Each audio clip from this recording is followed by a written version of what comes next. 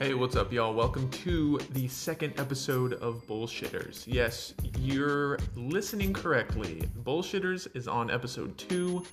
This week we talked about some of the random questions that we stumbled across on our Reddit page, actually. Some of them are interesting, some of them are thought-provoking, some of them are a little more serious, some of them are funny. You guys are in for a whirlwind of emotions, so hopefully you guys enjoy what you're listening to. This is available on the BST podcast family of networks. It's everywhere. It's everywhere. Any audio platform that you heard all the best things on, that episode's coming out later this week. This is available on that same channel. So you'll get notifications if you're following that these episodes are both coming out in the coming days. We can't thank you guys enough for the support. Myself and my good friend Aloha Dan are both super stoked to have you guys on board. So with that said, you know what? I'm just going to let you guys embrace what's about to happen. I'm going to let you take a deep breath. Big exhale. Here comes episode 2.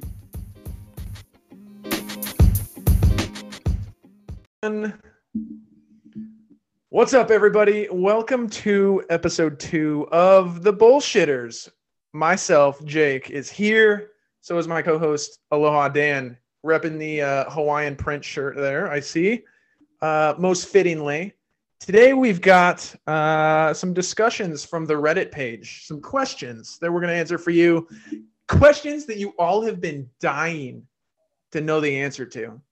If I'm not mistaken, I think that's what we're going for, right, Dan? That's what we're going for. We're going to go for just some of them are going to be thought-provoking. Some of them are going to be petty. Some of them are just going to be plain trivial. But we are going to go for it. Trivial questions are like Trivial Pursuit. When I was a kid, that board game I was pretty good at. So if we're getting those kind of questions, just the random ones out of left field, you better watch your back. I'm just saying. I recently played Trivial Pursuit with my dad and aunt, and we played not like a recent Trivial Pursuit. We played the original Trivial Pursuit. They were asking questions about like stars from the 50s, and I was like, I do not have the slightest clue. That's the one we had growing up. Still came in second. The one from like the 50s. Simultaneous drinks is good for podcast television. Yeah, the more dead air we have, I think the better off we are. People don't actually want to listen to us. And my drink is in like a very inconspicuous spot out of camera, but it's hard to get to, so I might be moving the mic a little bit. You're just going to move the mic around to grab your drink. Each time I'm thirsty, you're going to see me just slide out of the screen real quick and then get back in. So it's going to be good times. I can already tell this is going to be one of our best. Good times had by all, that's for sure. Weekly updates before we get going. Anything new in your world? Gonzaga is still in March Madness. They're in the Final Four. Gonzaga is still in. Yeah. Go Bulldogs. That's all I care about at this point. I don't know. I don't care about college basketball at all. But if Gonzaga's ever going to win one, like I want to be actively aware that they were at least in the tournament. Yes, true.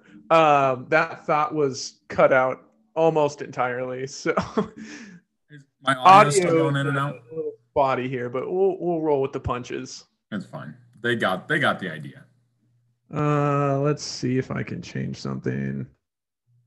No, before we start though, I have to ask the first question of the night. Why do you have unmarked identical gray binders behind you? Are those just shelf fillers? Just like, I have 100% honest with you. I have no idea what they are. Spot on my bookcase. I just need to fill it up. Oh, they're having a sale at Staples on identical gray binders. Let's just buy 7 of those. These to my left here. Let's see. Yeah. God, I hope they're porn. Oh, they're magazine holders. Yeah, they're magazine holders backwards. Fair enough. There's like notebooks and magazines, and that's how you organize the shelf to make it look like there's nothing there, but there's actually secret. That's how we get through the door that's on this wall to the other dimension. I have always wanted to build a house with a secret door. I've seen cool houses online where you like open up the kitchen island and there's like a secret wine cellar or something. They're pretty sweet. Yeah. Those are pretty sweet, actually. I will say those are pretty cool. Okay. Well, I don't think we did much of a weekly update. That's good. The Gonzaga commentary was cut off audio-wise a little bit, so we're 2 for 2. We're on a hot roll right now. Don't slow us down. But I think we're going to jump right into things. Dan's got some questions pulled up from the world of Reddit. If you're not on Reddit, I understand, from my understanding anyway, it's a rabbit hole that I personally don't want to dive down simply because, well, it just takes too much time. It would just take too much of my time. But it is a rabbit hole, right? There's a lot of discussion threads, and there's some nonsense stuff and there's some awesome stuff, right? In my opinion, Reddit is probably one of the best social media sites out there, if you want to call it social media, because there's something for everyone. Doesn't matter what you do, doesn't matter what you're into, doesn't matter what you like to read about. There are other people in the world that enjoy reading about, talking about, and discussing that same thing. And there's probably a thread for it out there. Almost every single city has their own Reddit page. Boise has one. I'm almost positive Coeur d'Alene has one. They're just Spokane, just things going on in your city, news, whatever it is. If you're into animals, pets, all kinds of dog pages out there. There's some really interesting like DIY pages, some woodworking pages. I mean, there's pretty much anything you can think of, it's on Reddit. So could I learn how to braid a rabbit's tail on there? I suspect you probably could. And it's nice if you can't, there's forum pages where you can just ask anything you want, called like Ask Reddit or Ask Men. And you can just go on there and you can post a question and ask and say, hey, how do you braid a rabbit's tail? And more than likely, some know-it-all will tell you. Okay. All right. Where can I get alligator skin boots? Guaranteed in Florida. Okay. That's probably a safe bet. Probably a safe bet. Positive. So those are some example questions that are going to be in and answered today, right? Well, we just answered them. Okay, you're right. We'll move on. No, all right, I think I've got the first question here. Okay. That I think I want to ask. Yeah. And it's hang on. No, it wasn't. I lost it. Oh, there it was. It's kind of a deep one. Kind of gonna get deep to begin with. What's the closest you've ever come to dying? And I have a story right off the bat that I can share and let you give you some time. You go. I'll think. Let's think. I was in probably, I don't know. I imagine I was probably around 8th or 9th grade, and I was in a summer camp, and we got to go whitewater rafting, and it was one of the forks of the Payette River. I can't remember, North Fork or South Fork or whatever. And it was right here, just about 100 miles north of Boise. You put in around banks and you raft down the river, and it's a great time. So we're whitewater rafting, and they have 2 little duckies, which are little inflatable canoes that they have the professionals, riding around in. But on calmer waters, you can switch with one of them, and you can ride around in one of those little inflatable kayaks if you want. Okay, I'm following. So at one point, I got to switch with one of the instructors. And for some reason, I don't know why they thought this was a good idea, but they were like, oh, well, there's a class 3 rapid coming up. It was one of the bigger rapids we were going to take that trip. And they said, it's fine. You can go down it in the little kayak. I was like, all right, why not? And so I went down. It's already setting up to be a doozy. And immediately, like I didn't make it like partway through the rapid. I wasn't like near the end. Almost immediately, I get flipped over in my little inflatable kayak. And I should mention, I'm 6'5". I'm a big guy. I've always been a big guy. And these are little kayaks. Like they were little. I was shoehorned in that thing. And I get turned over, and I'm fully upside down, head, life vest, helmet, everything in the water. I lost the paddle. I mean, before I even flipped, I threw the paddle. Who knows where it went. And I'm sitting there underwater, and I'm struggling, and I can't get out. I can't get out because I'm so shoehorned in this thing. And of course, we're still in a class 3 rapid. So I'm just going down the river upside down. And I remember at one point thinking to myself, is this really how I die? Like I'm 9th, 10th grade, I'm maybe like 14 years old. I'm like, really? This is it? Inflatable kayak going down a class 3 rapid? And then I'd like to say I took a deep breath, but of course I was underwater. But I sat there and chilled for a second and I calmed down. And I finally realized, okay, if I stop struggling so much and just focus on getting one part of my body out of this kayak, everything else will come. And I popped out and I floated the whole rest of the way down the rapid and I was fine. And actually at that time, while I was doing that, my buddy who was in the other inflatable kayak, because sure, why not take both the instructors and put them in put them in a boat and put the 2 inexperienced people in the kayaks.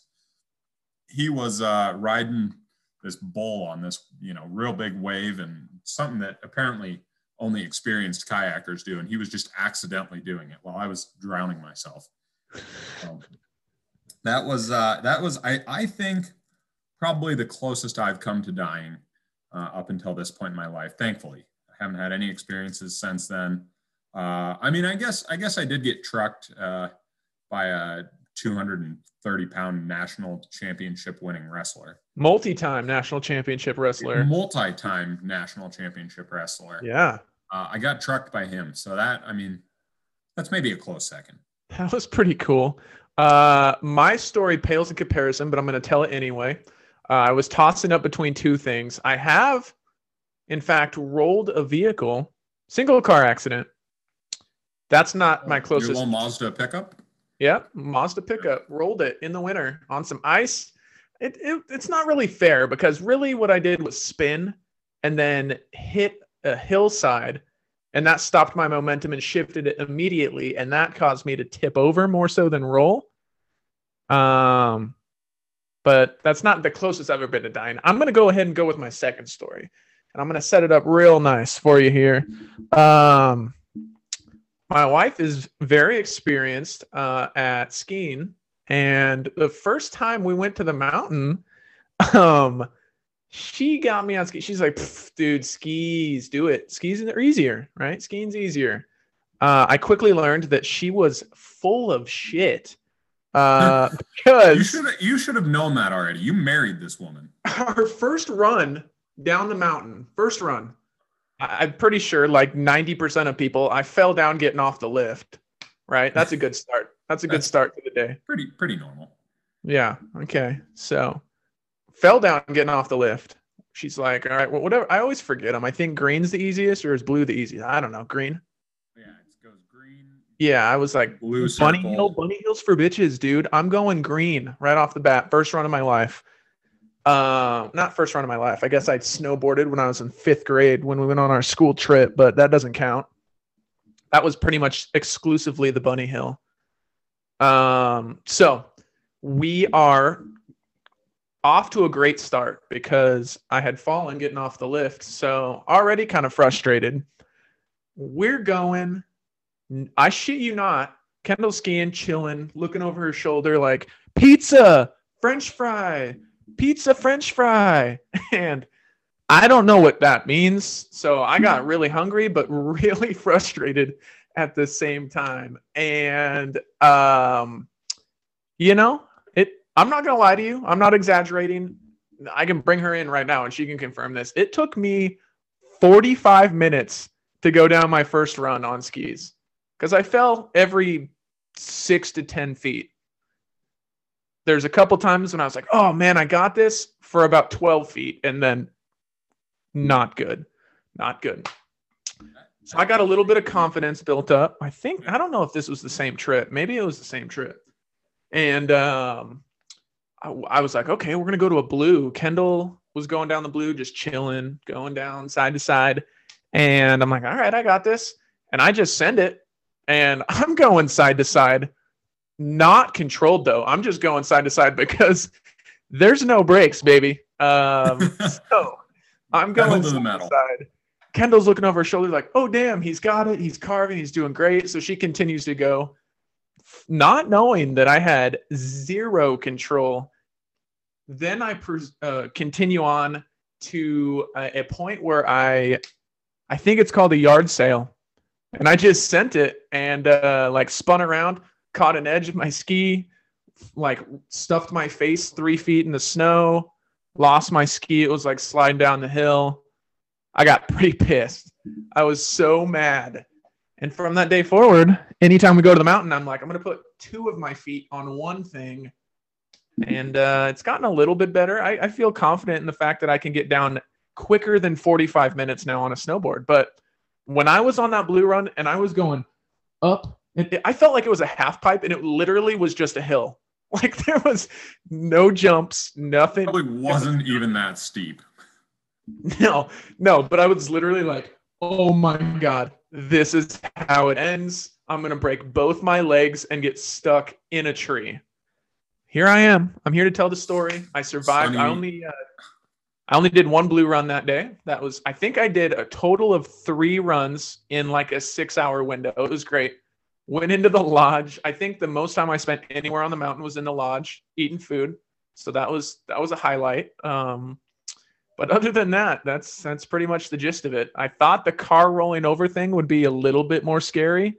No, skiing for the first time is definitely scarier. So there's that.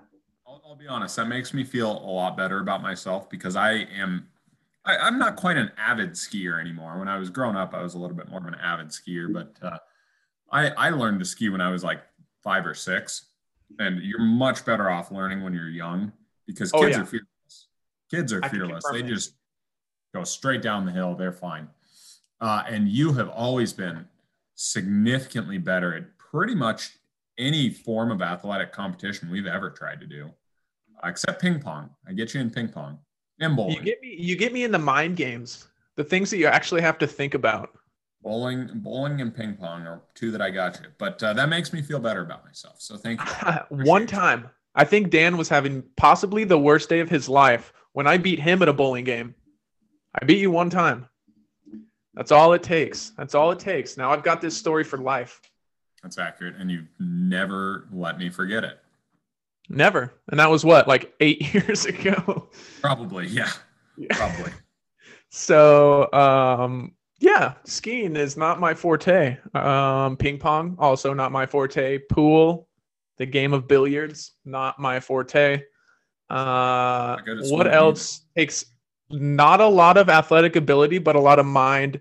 You could kill me at chess. You could kill me at checkers. You could beat me at cribbage, any board game, anything that I need my mind for. I lack the ability to make decisions apparently in heat of the moment type stuff. So when you're full sending it down a mountain, it's not pretty. So in the heat of the moment, I was like, what should I do? Should I actually try to stop or should I just shit myself and die? And I chose option B. That's always the better option. I'll be honest. It's always a good choice. Yeah. So yeah, that's my answer to question number 1. What do you got for us for question number 2? All right. Here's one that's interesting. Probably a little bit quicker. Okay. What's something you never thought you'd be able to do until you actually did it? And again, I have an answer here. It's a quick answer. It's a pretty simple one, but for me, it was push-ups. I was never, and I still to this day, pull-ups are my next one on that list. I've never in my life done a pull-up, but I mean, I had done like a few push-ups before, but for the most part, I'd always had terrible upper body strength with a very heavy upper body. I think I mentioned I'm a tall guy. I'm 6'5". I was pretty big. At my heaviest point, I was 270, and it's tough pushing up a lot of weight with not a lot of muscle. And so my goal when I first started working out was I was like, okay, I want to do like 25 push-ups in a row. That's it, like 25 push-ups, which I now realize was pretty low bar to set for myself because not more than about 2 weeks in, I was doing 25 push-ups in a row. And I was like, oh, this was all right. This was a little bit easier than I thought it would be. But all it took was just dedication of doing it every day. Every day I would start out and I do just 5 push-ups, and I do it once and I hated it. And then the next time I did it, I do maybe 6 or 7 push-ups. and I just increase a little bit. And then I was doing 10, and I was quickly doing 15 and 20. And at one point I was doing 30 to 35 push-ups in a row, and planks too. Planks were another thing. I've always had terrible core strength. I started out doing just, 15-second planks. Just hold it up there. Get up there, hold it. You go to 30 seconds. At one point I was doing 2-minute planks just regularly. Never thought I'd do that. So it was just something simple. It took a little bit of consistency, a little bit of determination. But once I put my mind to it, it wasn't nearly as hard as I thought. It was a lot easier. Nice. I like it. Those are good ones. What was the question again? Something that you never thought you'd be good at that you actually are kind of decent at? Never thought you'd be able to do until you actually thought you'd be able to do. You gave a good couple answers there. Not something that I never thought I'd be able to do. I could use the same one and say skiing or snowboarding. I never thought I'd be good at that because my whole life I've hated winter. Never been a fan of the cold. But something that I never thought I would. I don't know. I think I don't know. I really don't know, honestly, because I'm not like that daring. As I get older, you know how people like get older and they're like less and less daring and like willing to do stuff and try stuff. I'm like totally the opposite. I'm like, man, whatever. Like I'll try it once. And I think, I don't know. I don't really know at this point what. I'm not even really like. I don't know. This is great content right here, but.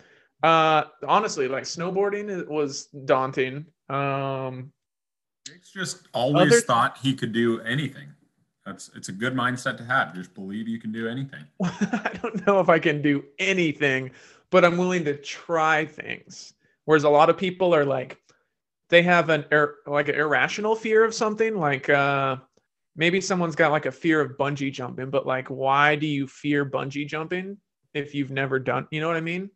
Like I have a thought then. What if we set a goal for you? Like something you never thought you would do, like is probably hold a tarantula, right? Yeah. Never thought you'd do that. So what if we got you to hold a tarantula? Is there one like right behind me?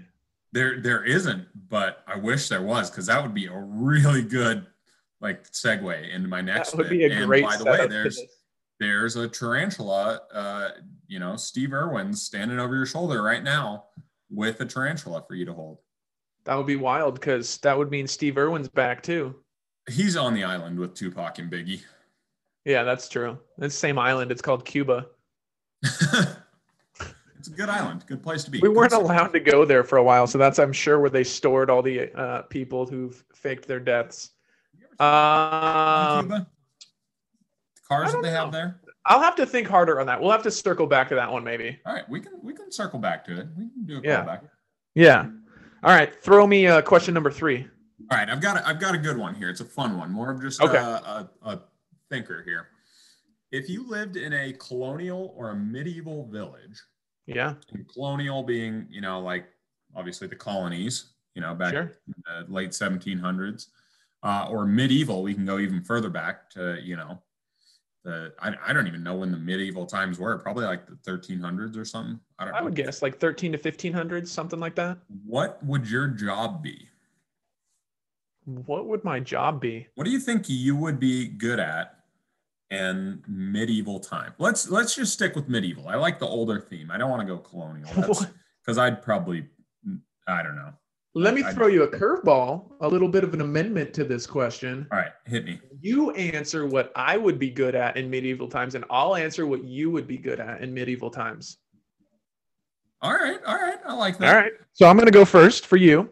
Undoubtedly, you would be the jester of the King's Court.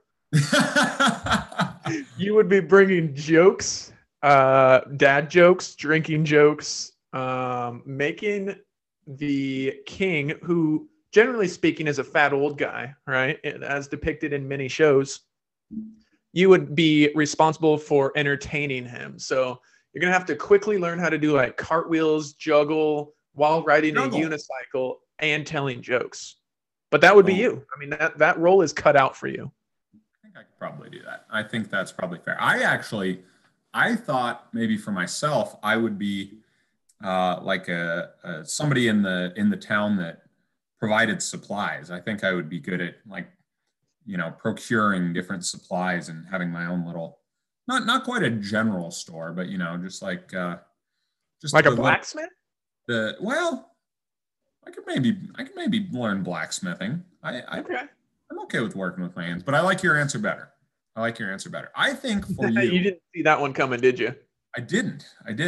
I think for you, you're frozen on my screen. You're just kind of squinting, looking at me like this. You're kind of frozen too, but I can hear you. So yeah, I can hear you, and that's all that matters in the podcast. I think that you would probably be a knight of some kind. Okay. I think you would be out, defending the castle. I think you would do well in that arena. I'd be like the Heath Ledger from A Knight's Tale. I think that's a phenomenal role. Because I could definitely see you out there, pretty physical guy, making sure you're in good shape, defending the castle because back then you didn't have to worry about, getting shot or anything like that. That's The true. worst they had were bow and arrows, True. And I think you'd That are on probably fire. fire a pretty mean arrow, maybe a Yeah. javelin. You could have a spear. I could or spear something. people. A I'd be lance. like Conan, the Jason Momoa version of Conan the Barbarian. There you go. I think so. I wish. That's what I'd see you doing. If only. I don't know. I don't think I'm like I know I just touched on this in the last question, but I don't know if I would like walk into an oncoming like imminent battle. I wouldn't want to be like the knight that's like, ride him, cowboy, let's go, like we're going in. I don't know. I'd have to be the one maybe on the like castle ledge, and when they tell me to fire, like the guy just goes, fire! I light my arrow on fire and just launch it into the crowd of, you know what I'm saying? I don't know if I'm a Jon Snow type. I can see that. No, you could be standing up at the top of the wall, with your boiling hot cauldrons of oil or tar or whatever they had back then, and your fire. And I would be responsible also for loading the catapults that are within the castle walls. I could see that. Yeah. You could be just lifting your Atlas stones into the catapult and just placing them down in there. It takes a lot of bravery to be that first knight that full well knows he's going to die, but he's leading his men into army, but like definitely going to be the first one to be speared off the back of his horse. Do you think they knew that they were, or do you think that in the back of your head you have to believe, like, no, it's fine. Like, even though I'm the first person they're going to see and shoot at, like, I'm still going to make it out of this? Or do you think they just know, like, no, this is it. I'm ready. It's time. I don't know. Well, let me go this angle too. Why did they go in like literally this angle? Like, why did they attack each other in like triangles?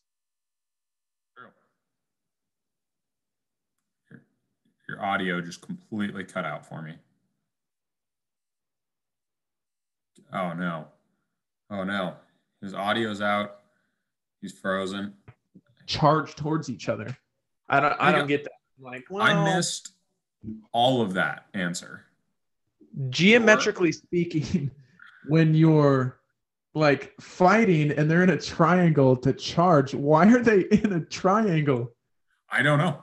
What? I mean, like, what? I don't understand. Why don't they fan out so that one knight is not just hanging himself out to dry? You know what I'm saying? Like, why isn't a whole like entourage charging in there?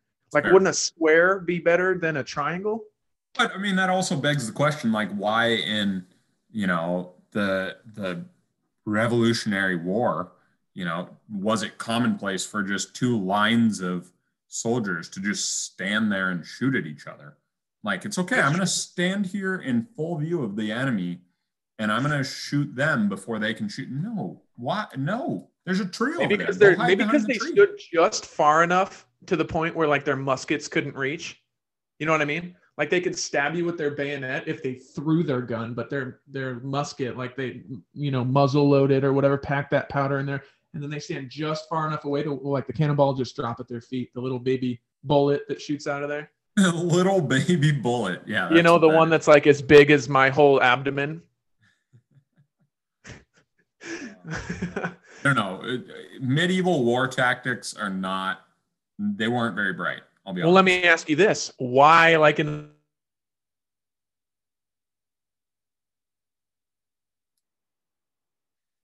He's out, folks. I don't know if you can hear me or him. He's gone again.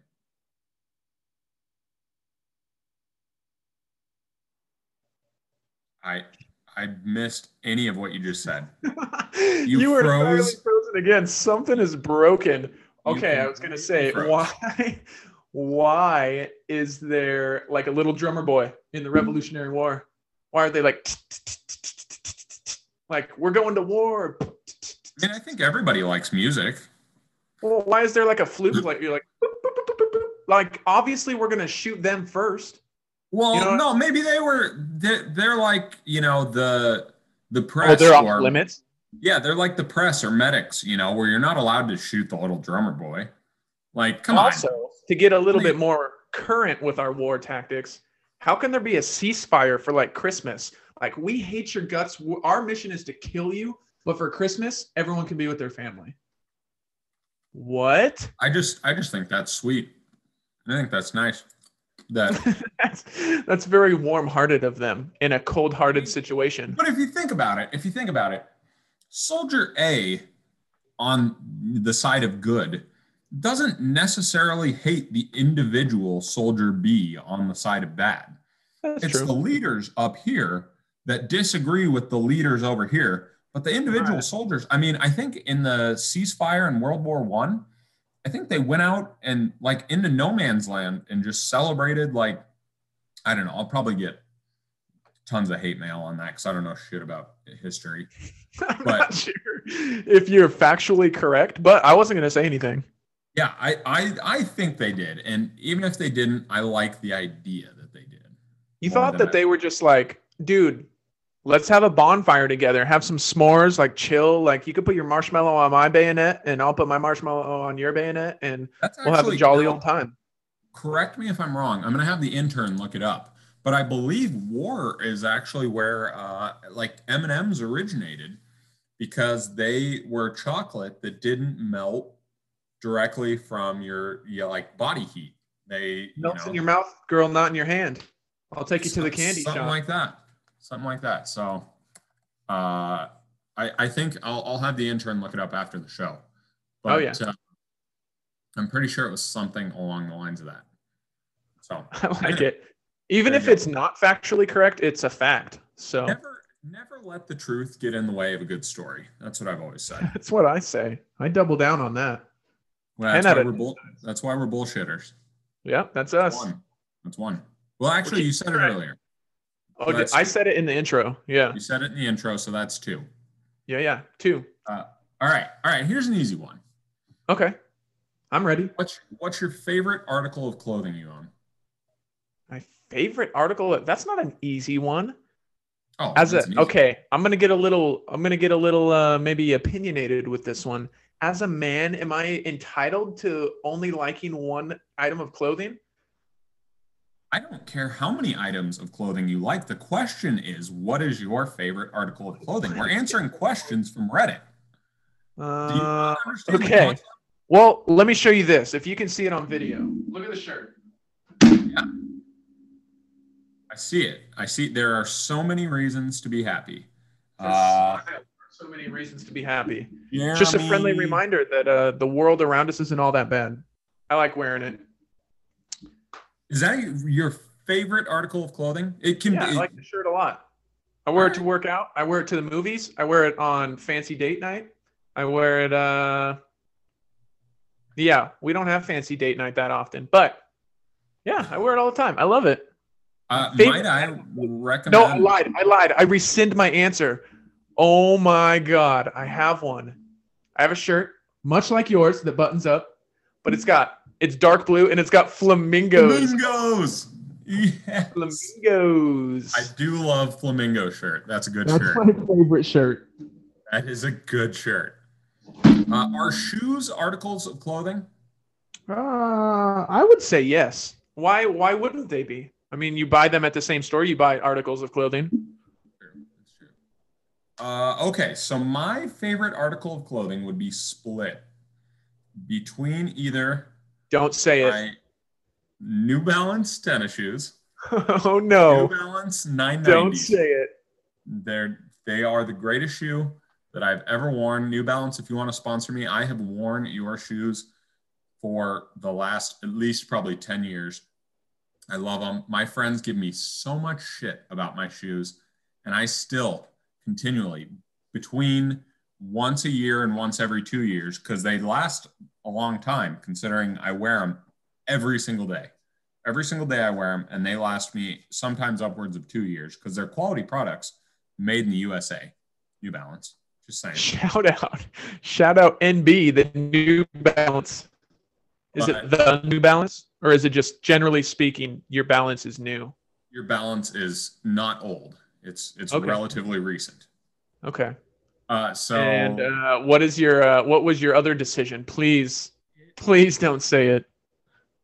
it is actually the shirt that I was wearing in the picture for the title of the podcast. Not the title, the Our like cover art. For our cover art on our podcast. It's a Hawaiian shirt, much like this one, button up, much softer fabric. It's kind of it's kind of a dry fit fabric almost. It's not, this is more like a cottony blend. And that one's definitely more of, you know what I'm talking about with the dry fit, with like the water wicking and whatever. Yeah, you feel me. I've heard that you work out once in a while. That shirt, my dad saw it online from God knows where, some Chinese website, probably wish.com, honestly. I don't know where he saw it. He ordered a double XL. My dad, much like me, is a big guy, but he's still, bigger in the shoulders. Portly. And the torso. He's working on it. But yeah, portly could be a word to describe him. Large man. Big Chuck. Big Chuck. He ordered a double XL. And what showed up was barely a US large. Barely. It is a very small shirt. And probably my immediate least favorite thing, but it has become my favorite thing about this shirt, is that the buttons stop right here. Like, this is the last button on the shirt. Like on most shirts, you get another one here and then one more at the collar. If it's a dress shirt, if it's a Hawaiian shirt, it usually stops there. But it stops like even below where this button is. The last button is like right here. So the shirt just hangs open the entire time you wear it. It's like my cardigan style. Least favorite thing about that. I put it on. I was like, where are all it has like 4 buttons total. Like, where are the buttons on this shirt? They cheaped out on the size and the buttons. Now it's my favorite thing. I wear that shirt at least once a week. And it's got almost the exact same colors as the pictures behind me. It's very bright, flashy blue and orange. I mean, you guys have seen it. It's our cover art. How do you wear a youth large? Is that what you said? No. It's barely an adult large. Oh, I thought you said it was a youth large. I was maybe that's why the buttons only go up to your belly button. Yeah, it only, the shirt only goes down to my belly button. It's a crop top. I wear it. It's fine. It's fine. Don't worry about it. With his booty shorts that say juicy right on the butt. Oh, they juicy just right along the ass. Daddy's girl. Oh, God. Oh, man.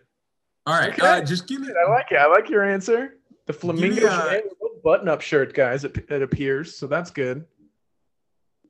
Give me a number. Just give me a number from like 100 to 200. I'll just ask that question. 100 to what? What's my range? 200. 100 to 200. I've already looked. We're going to go with lucky number 133. All right. In the movie Inside Out, each person had a set of core memories that define who they are and how they behave. What is one of your core memories? That's a tough one.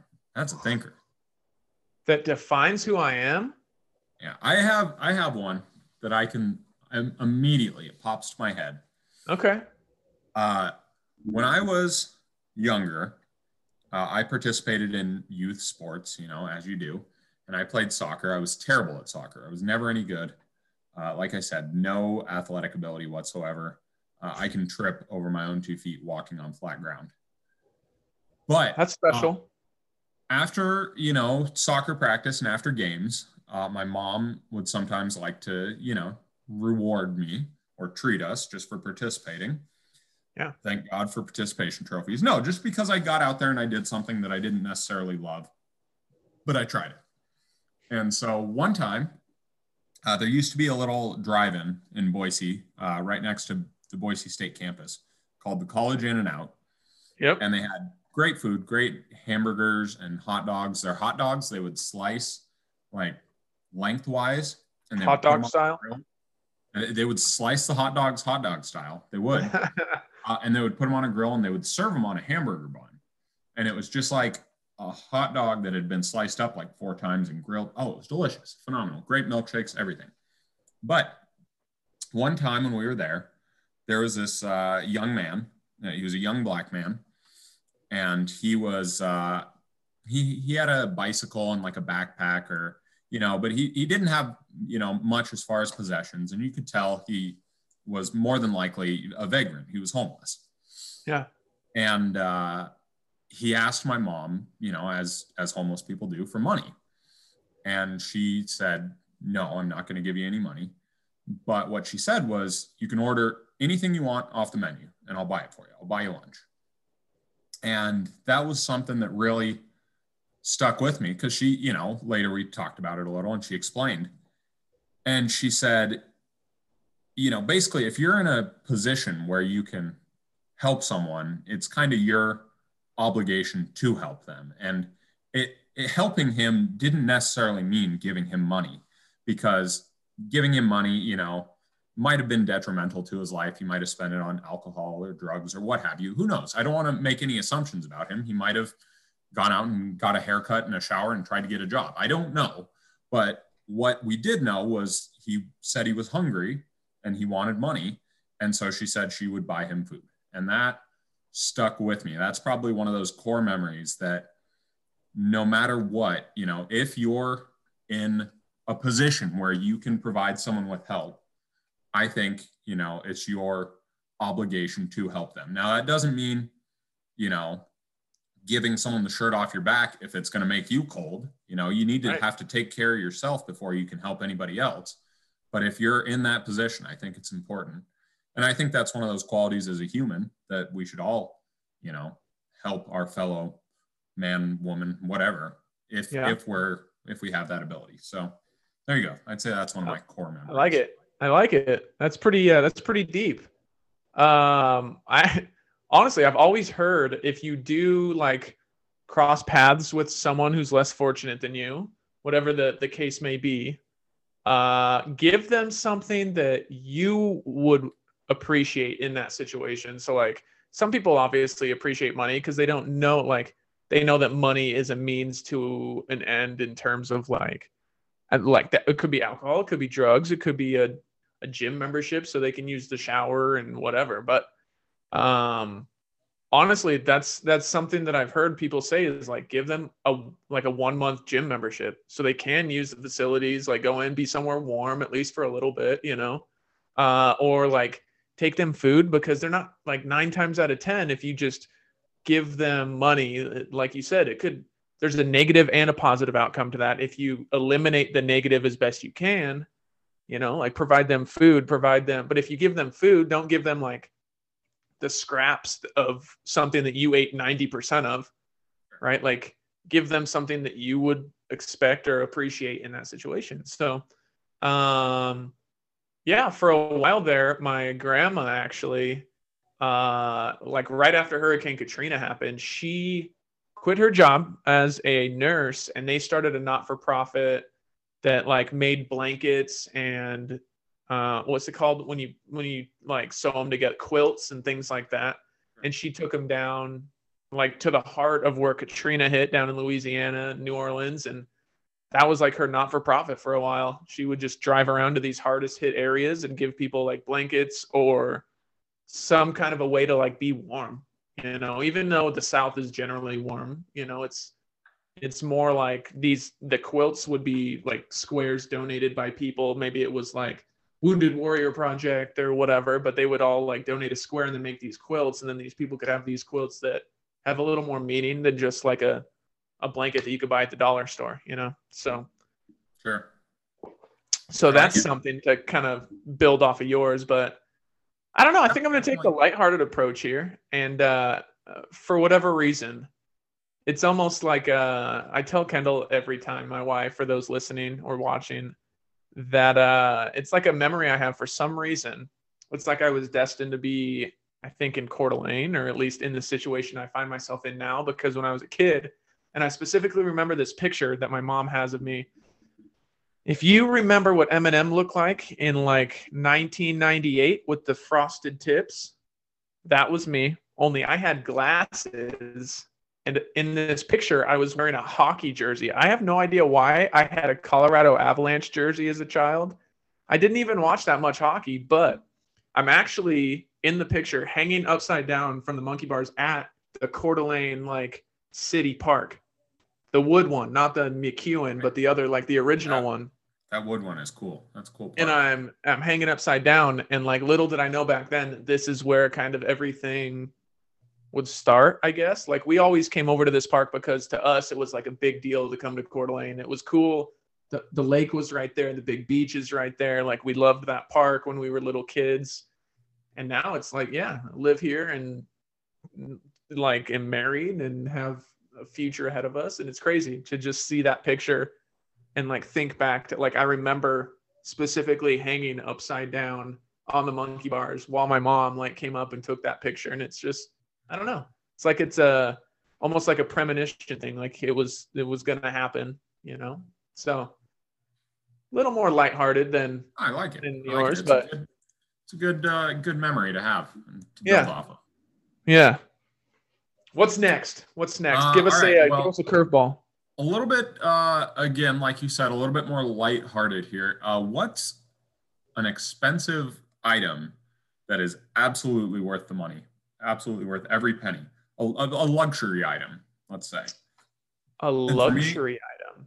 Yeah. What's a luxury item that is absolutely worth every penny?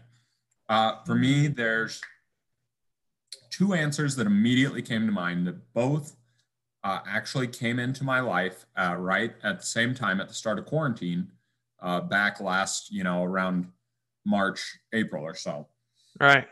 The first item is a pair of UGG moccasin style. I knew these were going to come up in conversation. I knew it. Absolutely. I have, like I already said, big guy. I have big feet. And that's why I love New Balance so much, is they fit my feet so well. And slippers, normally I have to buy either one or two sizes too big because I have real wide feet. And I've always loved slippers. I've always had a nice pair of slippers that I like, but they're normally, like old friend slippers. They, like $30-$40. Nothing outrageous, but still a little pricey. But yeah, I went on to UGG's website and I saw that they sold like extra wide slippers. And I thought, okay, like I'll look into this. And I looked at this pair of slippers and it was like $110. And I thought, there is no way I can justify spending $110 on a pair of slippers. I can't do it. And so I pulled around. I went to one of my buddies that he's always had the nicer things in life. And like he loves Lululemon. Those are like his go-to clothing. Big fan of them. And I asked him, I said, Sam, you have a pair of UGG slippers, don't you? And he said, oh, yeah, I do. And I said, what did you think of them? Were they actually worth the money? And he goes, absolutely. They were great. And he said, I've had them for years. My dad even still wears them sometimes. And I thought, all right, you know what? It's the start of quarantine. I'm going to be at home a lot. I'm going to be in my slippers a lot. I'm going to splurge. I'm going to buy myself a nice pair of slippers. And I did, and I loved them. And immediately when I got them, my girlfriend, Lauren, was coming over. And what's the first thing any person in your life, any significant other does if they have the ability to? They start wearing your shit. They start taking your shit. If they 100%. Have that, a nice sweatshirt that you got, a nice coat, nice pair of sweats, slippers. And so I just happened to be scrolling through Facebook Marketplace, and somebody else like me had similarly recently bought a pair of UGG slippers. They got them, and for some reason or another, they didn't like them. and they happen to be right at her size. You know, they're slippers. They don't have to be perfect. Yeah. So I went out and I paid $40 for another pair because I was like, stop wearing the slippers. They are mine. Like, I have special rules that I'm going to wear with. Anyway, so UGG slippers are definitely worth every penny to me. And the other item was a bidet. I'd never in my life had a bidet, never really tried one. But when my dad, he recently remodeled his house and he bought a pretty nice bidet. It had an inline water heater, so it heated up the water. It had a little fan that blew warm air. I mean, little scent neutralizer, little light on it, real nice. And when we were first starting to get talks of a stimulus check, I was like, oh, what am I going to spend my $1,200 on? And I thought, oh, I'll just go buy a $1,200 bidet, just something stupid. And my dad goes, before you do that, take that one that I got, because he had gotten one when he remodeled his house. Yeah. And installed it on his toilet, and he never even used it. He just sat down on it once, and he didn't like the seat size. It was a little bit too small because it's got all that stuff in the back, the fan and the water heater and stuff. So on the back, it's about, maybe yay big. So it makes the seat that much smaller, and he didn't like it. So he immediately had him remove it from his toilet before he ever even used it. But unfortunately, they won't take a returned, even if it was unused bidet. So he just had it sitting under his bathroom sink, and he goes, well, before you go buy one, take that one that I got and try it. And I love it. Worth every penny. It was not worth how much he paid for it, but a nice bidet with an inline water heater, I think you can find them for like $100 or something. Worth every penny. Totally worth it. Great. And especially useful when there's a toilet paper shortage. Yeah, that's true. That is true. And I'll tell you what, when you're in public and you sit down on a toilet and the seat is warm, that's a bad thing. That's not uncomfortable. Good. I don't like that. That's uncomfortable. When you're at home and you're the only one there and you sit down on a heated toilet seat, that's nice. Oh my God. That's good. You Slippers and a bidet. Slippers and a bidet. That to me is absolutely worth the money. Every penny. Okay. All right. Not to be outdone, I'm going to go ahead and say this little guy right here. No, I'm just kidding. I think I found that it's a football player laying out for a catch. All right. Not a luxury item. I think I found it. But for those that don't know, or maybe you do because you follow the social media pages, I like hats, but not just any hats. It's got to be specific baseball team hats. I'm trying to collect all 30. I started collecting hats. I don't know. I've been wearing hats since I was in middle school. I think everybody's middle school is this way. Maybe I'm just old school. I don't know. But we weren't allowed to wear hats, and it was like terrorizing for me. Like it was just the worst thing ever. So when high school hit, I wore a hat literally like every day. Obviously you have to take it off for like PE and stuff, but these hats, they're not cheap. It's not a luxury item per se, but it's a luxury version of a hat maybe. They're like anywhere between $30 and $40, depending on where you go, if there's sales, things like that. But some people are like, oh, I get my hats for free from this or that, or I get my hats for $5 from Walmart or whatever. My hats, I'm like very particular with. I like spray them with waterproofing stuff. I can't get them if it starts raining or something outside, I'm like, oh, take your hat off. If they like waterproofing.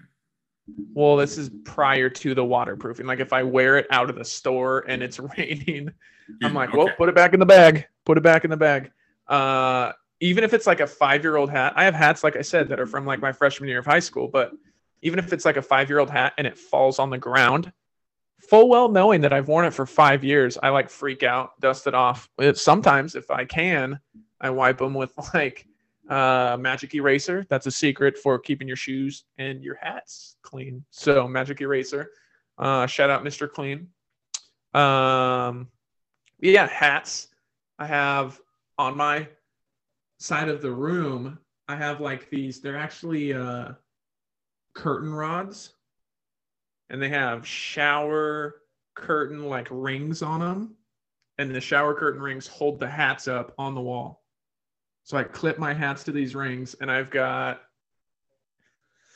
just got a new one like 2 days ago. That makes it, I think I'm at like 21 total hats. I think I have like 16 Major League Baseball ones. I've got 2 or 3 hockey team hats, just that I've gotten either being there at a game or from family or something for hockey. And then I have a couple like NBA team hats that I've had since, I think I got them in college, but I don't even watch the NBA or really support a team. So I don't know why I have those hats. But yeah, baseball hats, that's kind of one of my things. And then the other thing, I don't have a lot of them, but I've got four decent ones, I would say. Watches. I never dress up.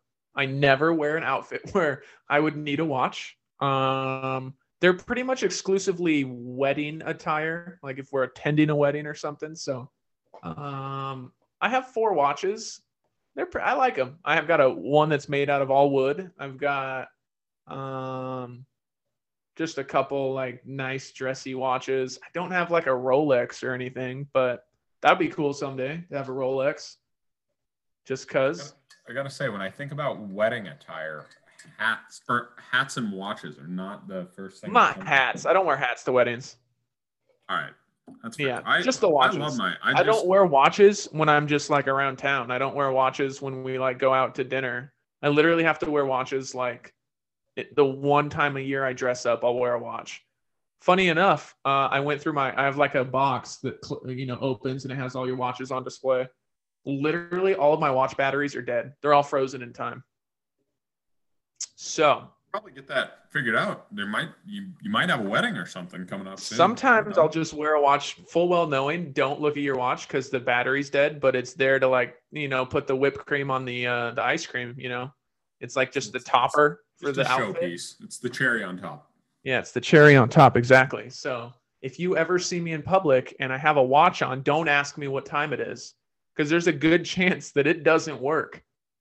I don't even know how. I mean, I know how to change a watch battery, but I don't know like where you go to change a watch battery. To a jeweler? I don't know. I don't know how that stuff happens. So hats and watches are like my expensive things. I wish I had a Rolex or something. I gotta let everyone down that's listening or watching. I don't have a Rolex, but Citizen, that would be cool. G-Shock watches are cool. Those are on the wish list.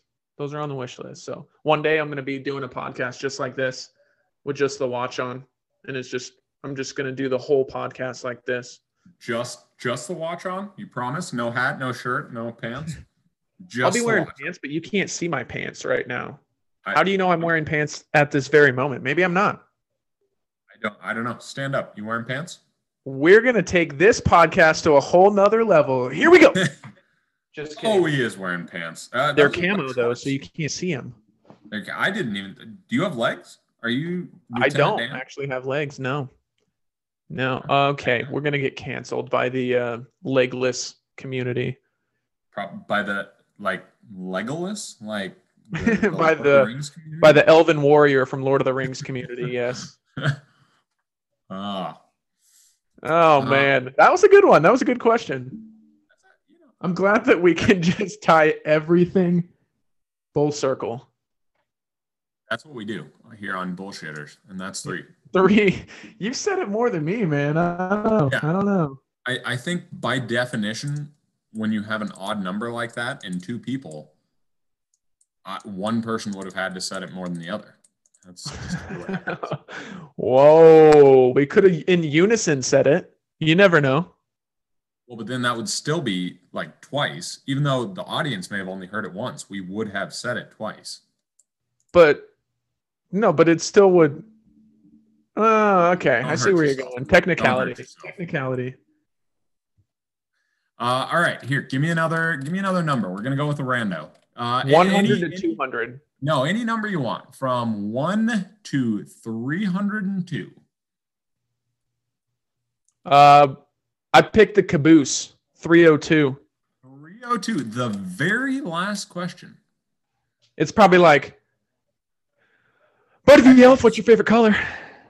Why are you still reading this many questions? There's been 301 before this. Why are you on 302? Has a piece of media, either book, a film, a play, a song, something like that, ever changed the way you thought about the world? Has a piece of media ever changed the way you thought about the world? I don't know if it's a single piece of media. This sounds maybe really lame, but back in the day, I don't know when it was, I want to say like 2012. So like 9 years ago, there was a show on called Extreme Makeover. And this sounds stupid, but they had Extreme Makeover where they would like find homeless people and make them look not homeless anymore. Well, then there was a spin-off called Extreme Makeover Weight Loss Edition. And I think I was already certified as a trainer, but I was kind of just like not really training or anything, or I was doing like desk stuff, like signing people up for memberships and things like that. But then I watched the show, and Chris and Heidi Powell were husband and wife, and they basically would get these people that were morbidly obese, like 400, 500 pounds, whatever.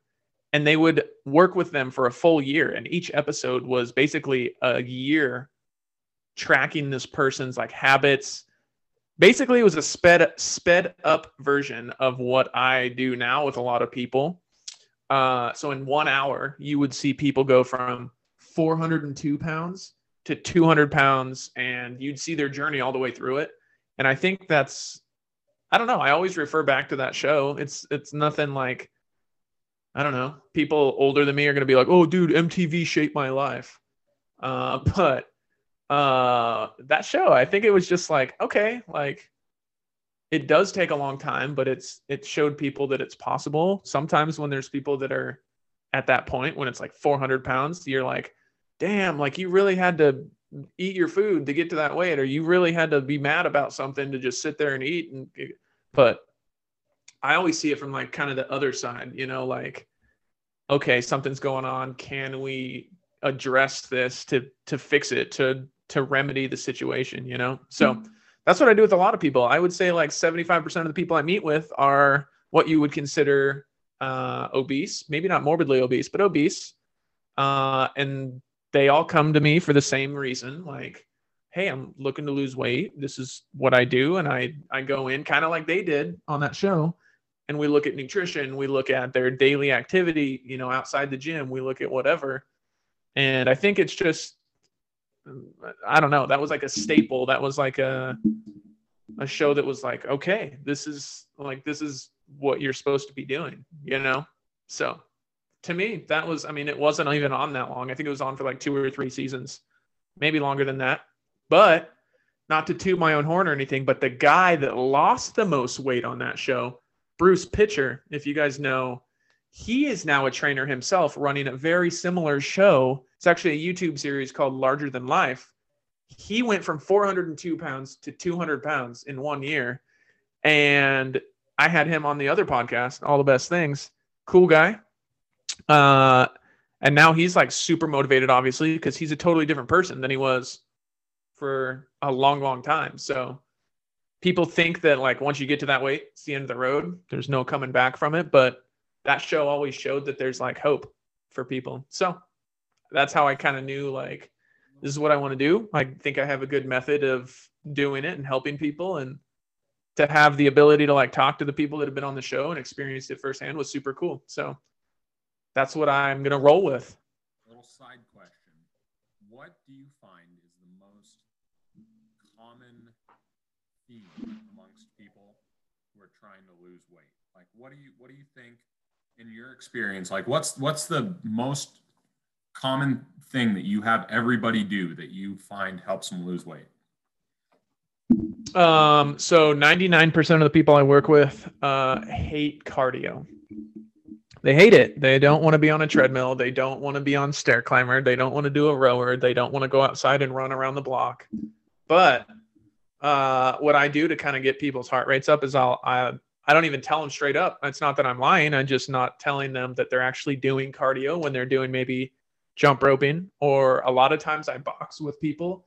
I'm not a trained professional boxer, but I've watched a lot of like boxing YouTube and things like that just for basic fitness, not to like get these people into the Olympics or anything, but people have aggression from stress at work, or maybe their home life is shitty, or maybe whatever it may be. So they carry this aggression, and they like hitting their trainer. They like boxing it up. And a lot of people that I work with, they're like, oh, I never thought I'd like boxing or jump roping or using the battle ropes or something like that. And it turns out that, holy crap, boxing, you're burning maybe 50% more than you would be just doing strength training. And you're not on a treadmill, you're not on an elliptical, you're not doing the stairs where something is just mindless over and over and over again. At least boxing, you're staying alert and ready, and you're always kind of bouncing around, so your heart rate stays higher. Whereas like some of the I'll call them more stationary ones, like treadmill or something like that, your heart stays at the same no matter what you're doing, unless you're cranking up, if you're doing like intervals where you're going high and then low and then high and then low, or maybe you're running and then walking, running and then walking. Boxing as a whole is way less lower impact too. So people that are always like, oh, my ankles bug me, my back bugs me when I'm on the treadmill, they get throwing those punches and you see red in their eyes, and they are willing to work twice as hard as they would be otherwise. So disguising the cardio is definitely what I would say. It's doing something that people don't really feel is monotonous and repetitive. It ends up being a little easier for them to wrap their head around. So no, I would agree with that. I am not a huge fan of cardio. I can't just go out and run. I don't mind walking. I enjoy walking, especially up a nice little hiking trail or something like that. Out walking the dog afternoon, enjoy the sun, But definitely for me, when I do something like play sports, even like spike ball, I recently got into that. Love spike ball. I will work 10 times harder at spike ball than I will if I'm just on a treadmill. If I'm on a treadmill and I'm like, just trying to, like, I don't run, but just trying to really push myself, walk at 4.5. Like I can walk at a pretty quick clip. I think the fastest I walk on a treadmill is usually like 4.8, like almost 5 miles an hour, but I'll push myself and I'll do that for maybe like half a mile or something, walking at 5 miles an hour. And I'm like, oh, I'm done. I can't do it.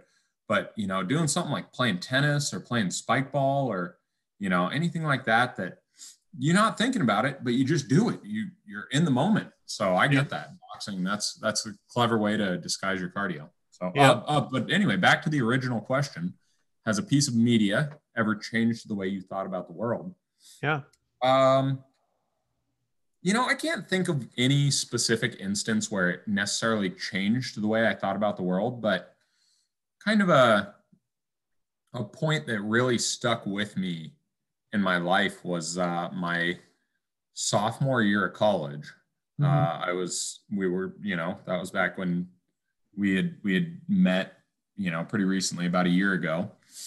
And we were doing rounds in the dorm. I was an RA in college, resident assistant. And it was right around that time that the song Happy by Pharrell came out. Yeah. And I just remember bouncing down the hall, just dancing to the song Happy, just out loud on somebody's crappy phone speaker. How that was just one of those moments in time that it sticks with you. There was no outside substances. I didn't drink. I didn't do drugs, anything. It was just, we could all just be there. And even if it was 1 o'clock in the morning and you had a crappy, night up until that point, just bouncing along to that song, something about that beat. It's like Mr. Blue Sky by Electric Light Orchestra. It just has that bouncy pop, that beat to it. Just a great song. Doesn't matter what you're feeling. For me, one of those songs comes on, and it can change my whole outlook. Yeah. You know, so I don't know if it's necessarily changed the way I thought about the world, but it certainly, you know, it changes what I'm thinking at that moment. So yeah, true. Good one. Kind of to build on what I said before about my answer, I think the reason I think that weight loss show was so maybe instrumental in things is because it really showed me and kind of drove home the point that hope is like the greatest currency in the American culture. Like, it doesn't matter where these people were from. It doesn't matter like what their jobs were, how much money they made, like what kind of car they drove, like everybody.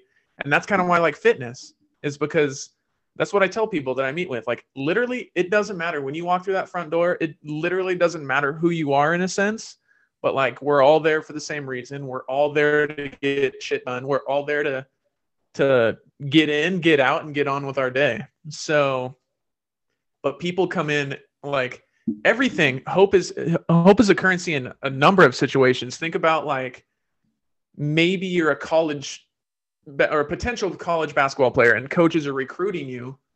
They're banking their school's funds on you, hoping that you're going to be a productive player to bring them in more funds as a institution. Same thing when you go from college to pro. The pros are drafting you thinking, okay, I hope this guy or girl pans out, right? Or the same thing transfers to the real world for like us normal unathletic folk.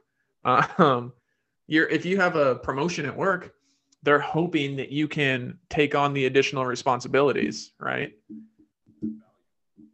Yeah, hope. To me, it just kind of drove home the point. It hit the hammer on the nail head that hope is more valid currency than the money that is in your bank account or whatever. So that's kind of why it was more instrumental for me as well. Yeah, no, I'd say that's valid. That's important to have that. Yeah.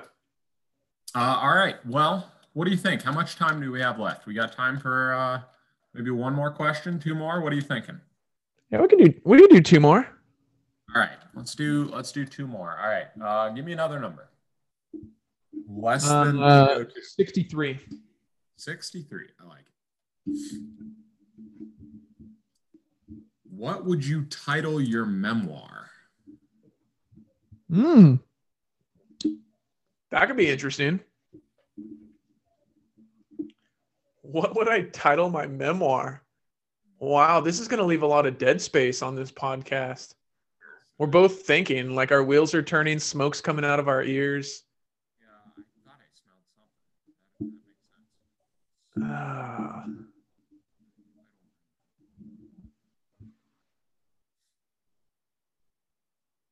I do not know.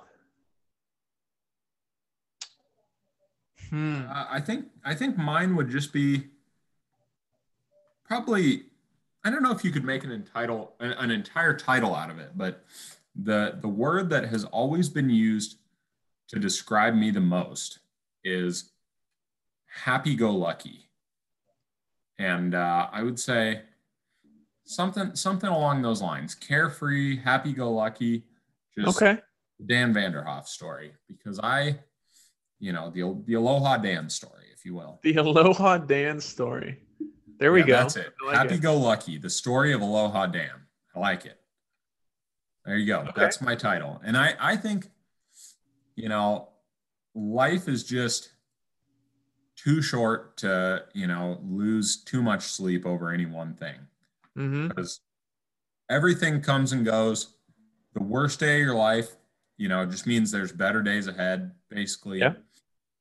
And it just, I don't know. I've always kind of water off a duck's back. I don't like being unhappy for very long. And so I'm not. I don't let myself in general be unhappy for very long. Yeah. I'm able to enjoy the little things in life. I'm pretty easily entertained. And I think that's why, honestly, I enjoy, as you guys have seen on the last couple podcasts, a little, sip of alcohol here and there. I like drinking. And I've had times where I've had bad times after getting drunk, where you don't feel well or you you're in the bathroom calling dinosaurs all night.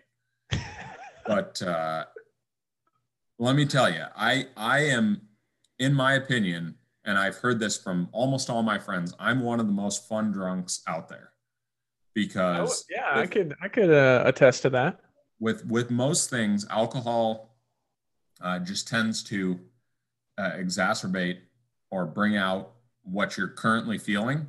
Yeah. And I'm pretty much always having a good time. And if I'm drinking, I'm having a good time. And so, yeah, it's fun. It's a good time. So there you go. Happy go lucky. I think you just actually could have given yourself a better title with that last sentence right there. I don't even know what I said. Good times with Aloha Dan. There you go. Good times with Aloha Dan. That's it. There it is. Good times with Aloha Dan. Oh man, mine would have to be something like I think it'd be pretty simple. I just kind of thought of this while you were explaining yours. I think it would just be called See, Dream, Do. So you've always been definitely about that. See, Dream, Do, maybe the story of Jake or whatever, simply because I've always been, my wife makes fun of me every time, but I'll like, it sounds stupid, but we'll drive down a street and there's a vacant building and I'll be like, oh, it'd be great there. A gym or or a restaurant or this or whatever. And don't believe him, folks. The answer is always a gym. And his wife will attest to that. Right now it's a gym. But when I was in high school, this might be, I don't even know if you know this, but I wanted to, I was dead set on going to culinary college, not to be a chef necessarily, but I wanted to learn the way of a restaurant, like a higher end, not like no disrespect here, they're not going to sponsor us, but like a Red Robin or something. I wanted to work at a cool, more sophisticated, maybe fancy is the word to use, but Seasons. I wanted to own restaurants. I wanted to be a restaurateur. So I was always back in the day, I was like, this is going to be what my menu is. This is going to be this is going to be. And that's what I went through when I was in high school. And then I got to college and then I was trying to translate what I did in high school to what I wanted to do in college, and working out became the new thing. So now when we drive around, I'm like, you know what, if we tore this building down and built a new, whatever, or this old gas station would make a cool coffee stand or whatever it may be. So I'm always trying to think of not the next big thing, but yeah. So I see something maybe in it, and it's gotten worse with social media because you'll be like, holy shit, someone already took my idea of turning storage units or shipping containers into a gym or a house or whatever. I'm like, damn it. That would be a relatively inexpensive way to open a gym. It's just a bunch of shipping containers.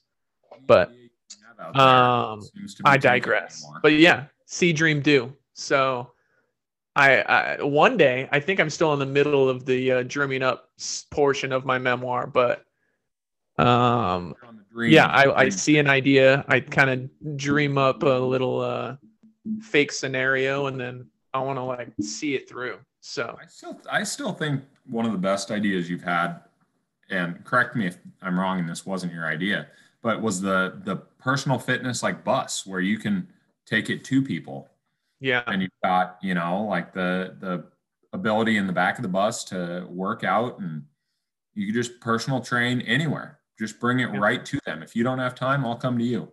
I think that's a great one. Because how much do you actually need? You just need some free weights. You need, because you really don't need any machines back there.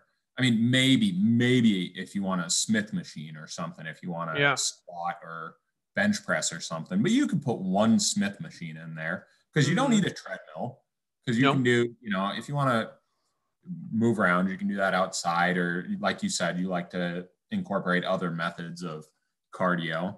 So you don't need a lot of machines. You just need some free weight and some, some surprise cardio in there, a jump rope, some boxing pads and gloves and things like that.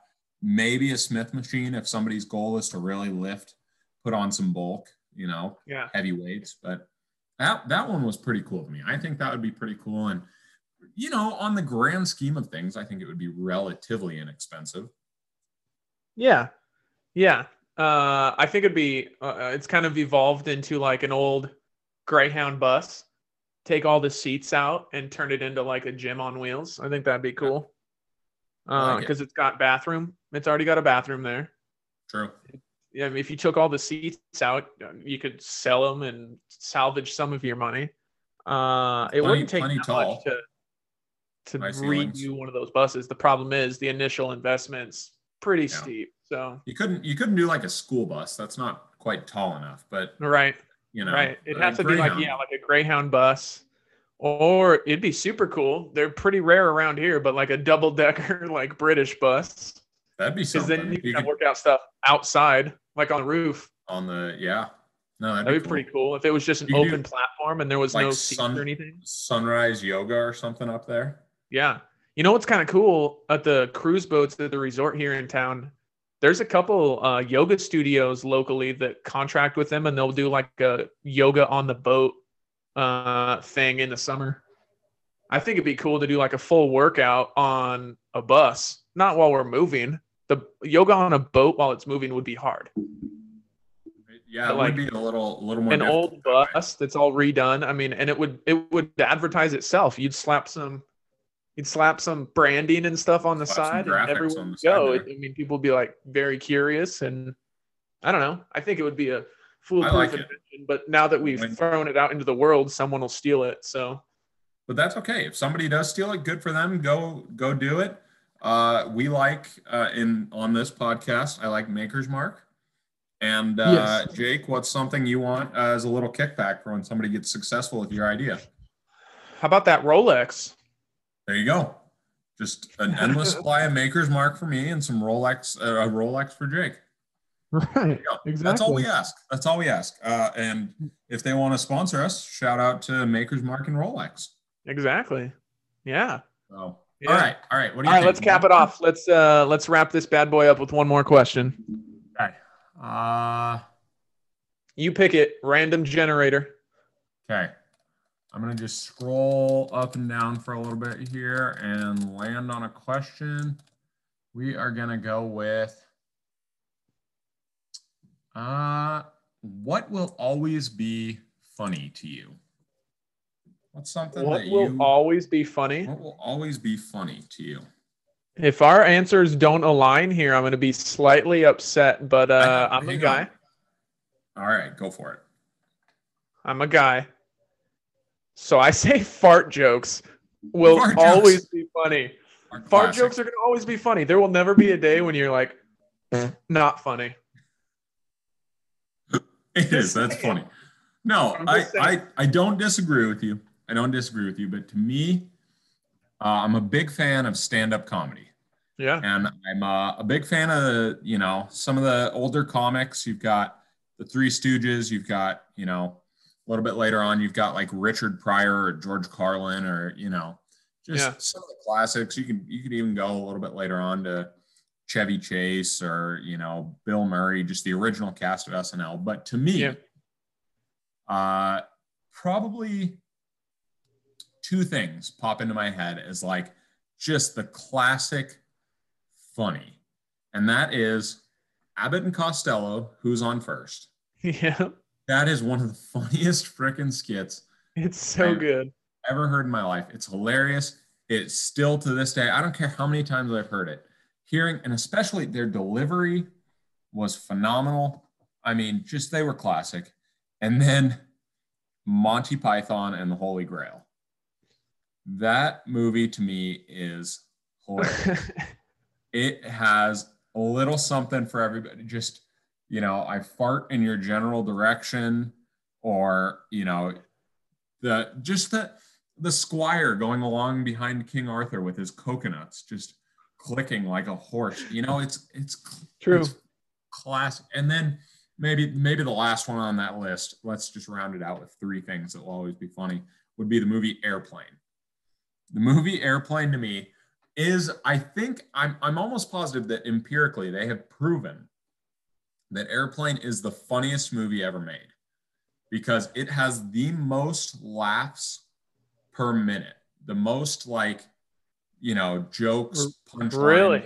whatever. It has the most laughs per minute. Now that Okay. doesn't mean you necessarily laugh at every single joke. Like one of the best jokes in Airplane to me, I think, is that they're on, it's like the late 70s, early 80s, that they're on this classic, I don't know what kind of plane it is. It's like a Boeing 737 or something, just a classic jet. It's got big jet engines on the wings. And the entire film in the background is the noise of propellers. The entire time are propellers, as if you're on a prop plane. And you're not. You're on a jet.